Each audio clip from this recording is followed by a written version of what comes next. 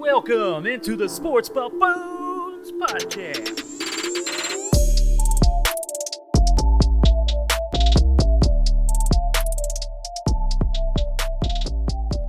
Yes. Thank you guys so much for joining back in with me. This is Mike Settle running it solo for you here at the Sports Buffoons. And we have a few things to talk about here as far as last night's game, including the Chiefs' victory over the New England Patriots of 26-10. And Chiefs Twitter, oh my God, we got to have a discussion here for just a minute. Y'all need to chill the hell out every once in a while. Okay, yes, it was not the perfect game. It was 6-3 at halftime. But some of the things I was seeing on Twitter, right now I got a problem with you guys. You guys are so emotional, so upset about every little thing. I mean, you're over there going, oh, if Cam Newton was in the game, we'd be down by 3 scores by now. And we're whining and crying and all this kind of stuff. Like, guys, if you never watched football before, do you not see how this plays out sometimes? Sometimes you just follow the game script of the way things are unfolding. And if Cam Newton was in the game, that game is different. But also the Chiefs play differently at the same time. So, I mean, you got to put some things into perspective every once in a while, and that's all I'm asking you guys. But, like, as I'm sitting there at halftime when it's 6-3, I'm going through Twitter real quick. I don't really get on Twitter too much during the games. I try to stay locked in, but it's like, you get people over here going, not for nothing, but the Patriots would be kicking the living shit out of the Chiefs with Cam Newton. Like, would you guys chill? Just relax a little bit. I mean, this every game is going to be a little bit different. Not every game we're going to go out there and just blow out the opponent and run them over and just destroy them, kind of like we did the Baltimore Ravens or other teams we've done in the past. This is still the NFL. This is still something where the Chiefs are not a perfect team. There are no perfect teams, as a matter of fact. Even the best teams of all time will eventually run into a situation where they have a bad half or a bad quarter, even a full bad game, obviously. So it's part of football. All I'm asking is you guys need to relax a little bit, and just the overreactionary emotional standpoint from you guys. And then we got other people going on here like, oh, congrats, Chiefs. You beat the Patriots practice squad with endless help from the refs. Now we're going on about the refs, which the refs were pretty bad. But guess what, New England? I don't give a damn. You guys had so much luck and so many things go your way over the course of the last 20 years that now you guys are going to go whining and crying because now it's Patrick Mahomes and the Chiefs' time to shine, and they're going to get a couple calls going their way every once in a while. That's the way the NFL rolls. And unfortunately, there are some things in the NFL that are not fair. We know that. We've experienced that as Chiefs fans. And you guys, Patriots fans, you know it too. You know that there's been calls that have gone your way. You had something very similar with Patrick Mahomes on that little, basically a tuck rule type situation, but they called the play dead. But then again, what's your head coach and what's Bill Belichick doing over there running around, yelling at the referees? How about you throw the challenge flag on that play? It could be under review. It could have still been reviewed. Instead, the Chiefs rush out there, get their punt team on, kick the ball off, and guess what? You ran out of time. You fooled around too much. You could have fixed the play call, but instead you guys fooled around. And then there's other people out there, judging Andy Reid and stuff like this, going, oh, Andy Reid is the man, but this game has showed that Bill Belichick is still the best coach in the NFL. Are you kidding me? I didn't see Andy Reid running up and down the sidelines, wasting time, or putting his quarterback Brian Hoyer in a situation where he takes a sack to run out the game clock. And your quarterback didn't even know how many timeouts you had. He didn't realize you didn't have any timeouts at the end of the half. He's over there trying to call a timeout when there's no time left on the clock, taking a sack. You kidding me? I mean, that right there comes down to coaching alone. So we're not going to go over here and go, oh, yeah, Belichick outcoached Andy Reid today. He outcoached him completely. God, relax. Put things into perspective, you guys. We got other people, of course, on there going on about Harrison Butker. Oh, that's it. Tell him this is his last chance. You can't keep missing field goals like this. I mean, the best statistical kicker in Chiefs history, and we're going to go on there whining and crying because he's missing a couple of kicks here and there after just literally 2 weeks ago, he kicked multiple 50-yard field goals to end up winning the game against the Chargers. And now we're going to be whining and crying about Butker. Would you just chill? How do I get you guys to relax a little bit and stop being so emotional about every little thing? Like, I don't really know what Butker's problem is right now with his kicking game, but he will get it under control. He's a very good kicker. He's a terrific – honestly, he's a top 5 kicker in the NFL. I think he's right behind Justin Tucker personally. He's just going through a little phase, a little streak, whatever, getting some timing down. Whatever it is, it will be figured out as time goes on. We just finished week 4 of the NFL season. Things happen. It's a season of ups and downs. Ride the waves, you guys. Enjoy the waves. I know for me, when I was watching that game, I'm sitting there at halftime, And I'm kind of giggling a little bit. I'm just kind of laughing at myself at this score just because I know the outcome of this game before it's even going to happen. You know, if you've paid attention to Mahomes and the Chiefs and the way we play, those kind of things happen. And the Patriots do have a good defense as well, so got to give them some credit in that regard. So you can't just come out there expecting the Chiefs to go roll over everybody like we're Alabama. It's still the NFL. But some of this angry and emotional and reactive type of things you guys have going on Twitter, gosh, I don't even know what to think of it. I don't even know what Facebook looks like, but I'm assuming social media in general is just a total shit show of you guys whining and crying during the games. So I'm sure it's just as bad on there. Thank you for all your cooperation. By the way, do you have a mint? Perhaps some Banaka? All right, now that I'm done scolding you guys, Chiefs Twitter, let me talk about the game here for just a couple minutes. Now, I think we just witnessed Patrick Mahomes probably his worst game of his Chiefs career, in my opinion. And yeah, he didn't have any turnovers on paper, but he did have an early play in the game where it should have been intercepted. It was right in the defensive back's hands, and it was dropped. And then later on, the play that was blown dead by the referees, that also should have been a fumble overturn sent to the Patriots' way. And by the way, you guys, Pro Football Focus tweeted out this was Mahomes' second lowest graded game of his career, coming in at 44.9. His lowest of his career was a 40, going against the Houston Texans last year, just to put that into perspective for you guys. So, yeah, this was not good by any stretch of the imagination. At the same time, was it good enough? Absolutely. His below average games are well above average of, he's not going out there making dumb decisions consistently or doing anything wrong in that nature. And even if he did, he would make up for it. We know him well enough by now that, say he did get intercepted early on in that game and the pass was caught by the defender, I think it was McCourty, then guess what? He's going to make up for that. So that's just a matter of time throughout the game. He's going to end up coming back and making plays down the field. And I think it was his worst of his career, just basically due to I think he was trying to do a little too much when the Patriots were playing a scheme of literally dropping 7 or 8 into coverage every play. They were doing the exact opposite of what the Baltimore Ravens do, or what the Baltimore Ravens did against the Chiefs. But what's cool about Patrick Mahomes is even on his worst game and going against the completely opposite scheme of the Patriots compared to the Ravens, he still finds ways to get the ball to open receivers, get it downfield even a few times to like Travis Kelce on a big play. They just came at him with a style that forced him to play underneath. But Mahomes was holding on to the ball a little bit too long, from my opinion. And some of his decision-making, I thought, could have been a little bit better throughout the game. So, I don't know. That's debatable if it was his worst game. I know some of you guys think his Super Bowl was a bad game. I don't think that was a bad game, actually, at all for him. I think he had a couple of plays here and there that could have been better in that game. But when I went back and diagnosed every play of Patrick Mahomes' Super Bowl from this past season, it was actually not nearly as bad as what you guys want to make it out to be. This was a game where essentially the defense stepped up when it mattered, and Tyrann Mathieu had a really rough game as well.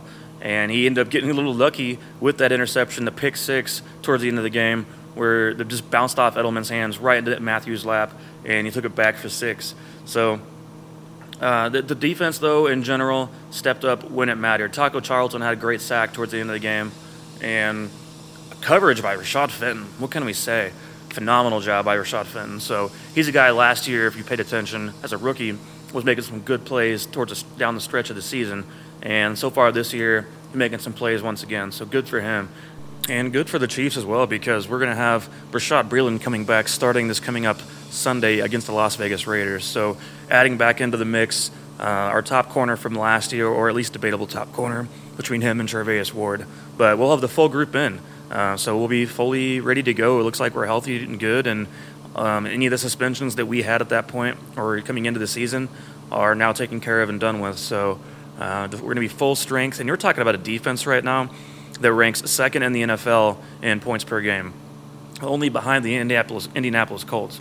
So that tells you right there that the Chiefs defense is doing a phenomenal job despite anything we're going through within this season so far, which I don't know. We have a long ways to go, but this team is very, very complete, and we're getting the full squad of what we had last year coming into this year, and it's picking up where it left off.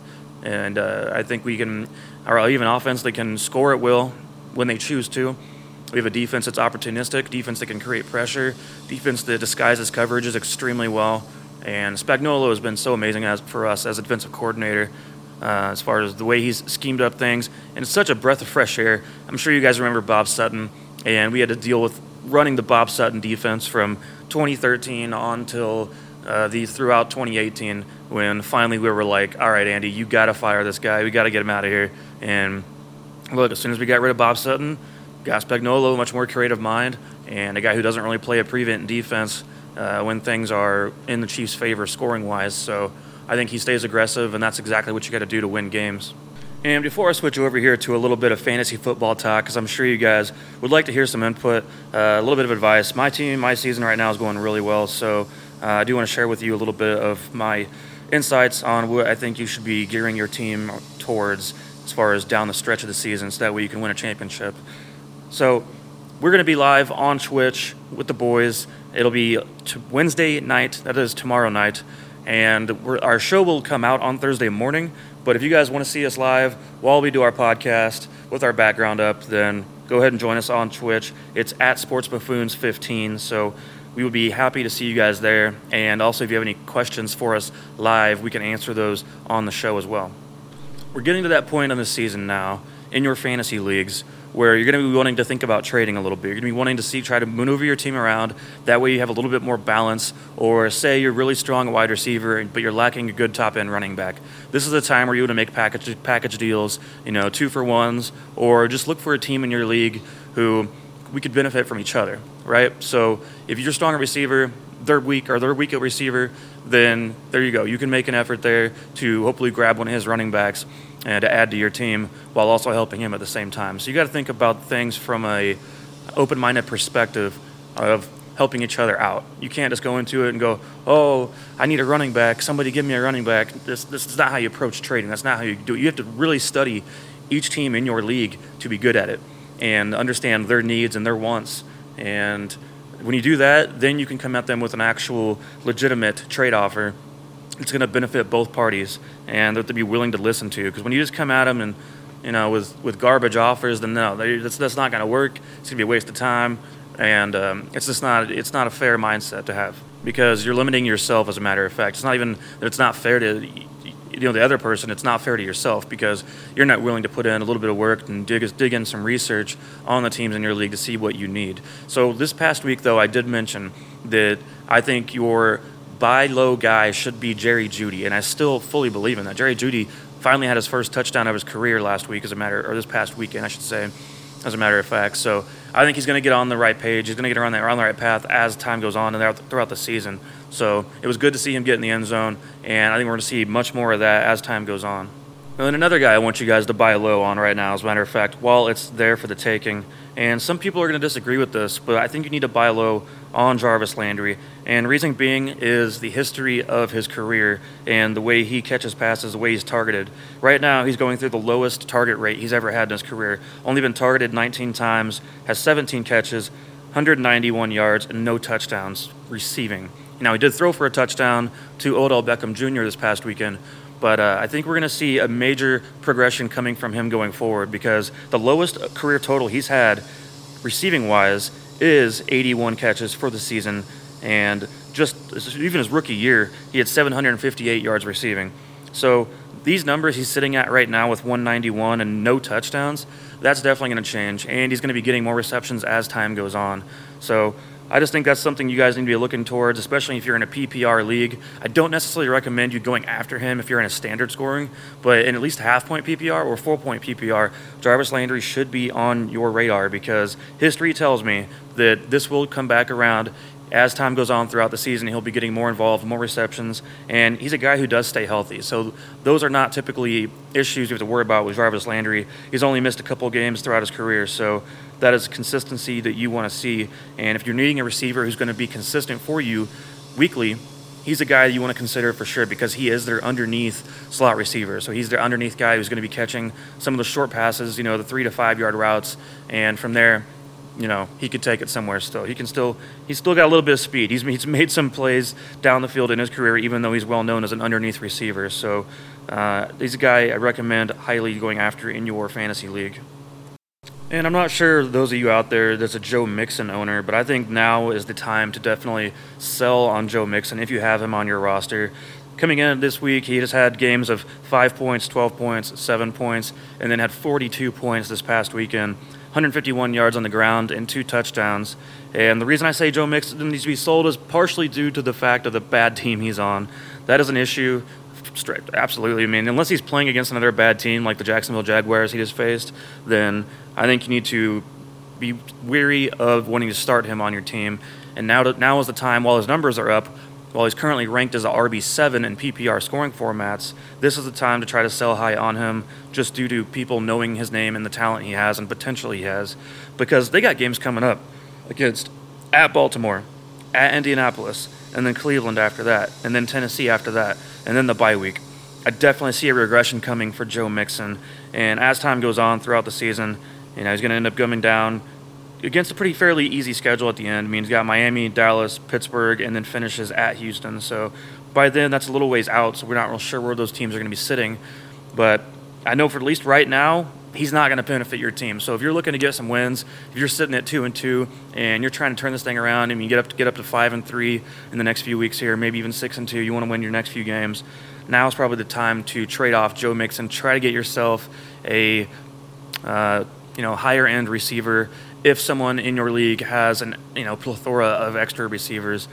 And real quick, before we wrap up the show here, I want to talk a little strategy with you where we're not based around certain players, buy or sell. I want to talk with you about possibly trading away a player before a bye week hits, because we're entering week 5 now coming up in the NFL season, which is the beginning of bye weeks in all of our leagues. So I have a strategy here that I apply, or I have applied before in the past, and that is when I look at my certain players on my roster, I do try to look at when their bye weeks are coming up, and I try to match them up as far as see if I can package them in a trade offer and offload them before the bye week hits.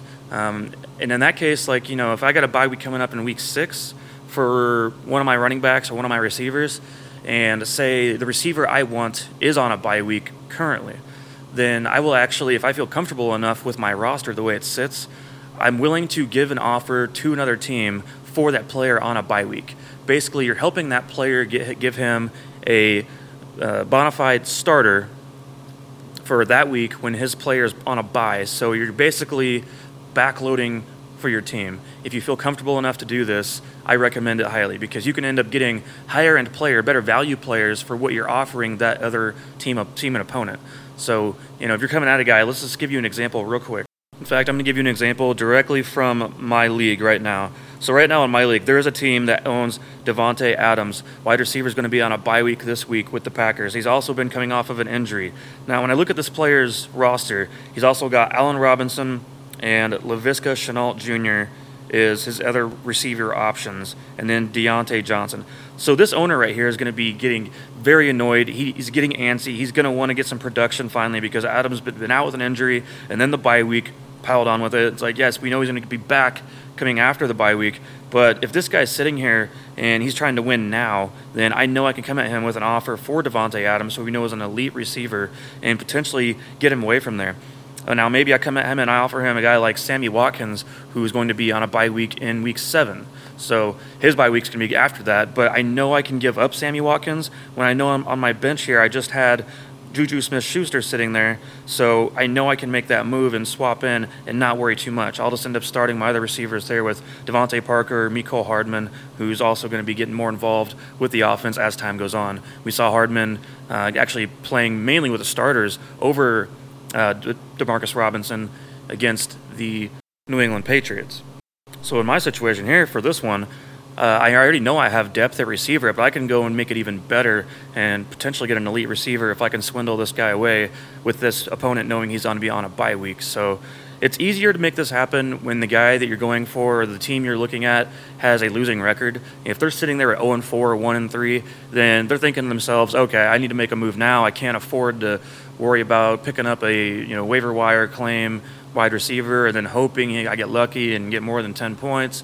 It's like, no, give an offer, give him Sammy Watkins, and then boom, there you go. You got a starter for that week, and in your return, you're going to end up getting an elite player. So it's a strategy to use to try to apply, and it's something I've done before in the past, which I've found success with as far as building the roster for the back end of the season, which is what matters the most. So I'm sure some of you guys are going to think I'm crazy for that, though. I like to think about a lot of different strategies as far as how to build teams, and especially in the trading market, where I think now in my league personally, actually, I don't think people like to trade with me anymore, just because I have found more success in my trades than I have losses for sure. Okay, guys, give us a follow on Twitter at Sports Buffoons, but no whining and crying, all right? There's going to be times this season where the Chiefs, I think, we're going to lose a game at some point. I don't want to get on there and see y'all making a big, oh, Mahomes isn't the same anymore, and this and that, and the defense, and Clyde isn't doing enough, and you guys are going to be on there whining and crying. It's like, it's football. It's the NFL. It's going to happen at some point. It's the way it works. It's the way it is. Deal with it. Understand we have a great, great, great team here. There's going to be ups and downs. There's frustrating moments. I mean, there's going to be points in the season where maybe Butker does miss a game-winning kick and we end up losing a game. We saw that against the Titans last year. In fact, the last time we lost was due to a blocked field goal against them in that crazy game where Derrick Henry ran all over us. And actually, now that I think about it, we haven't lost a game since we got Mike Pennell on the team. So that's actually, or at least starting, I should say. So that's actually pretty interesting, and just it came to my mind there as I was saying that out loud. So anyways, guys, thank you so much for joining in with me and listening to me rant and ramble for a little bit today with you guys. I hope you think about the strategy I was talking about with fantasy, and also look into the players I mentioned. I definitely recommend Jarvis Landry for sure, and I recommend selling Joe Mixon just because you're not going to get consistent production out of him throughout the season. So anyways, you guys, I will see you all on the next one.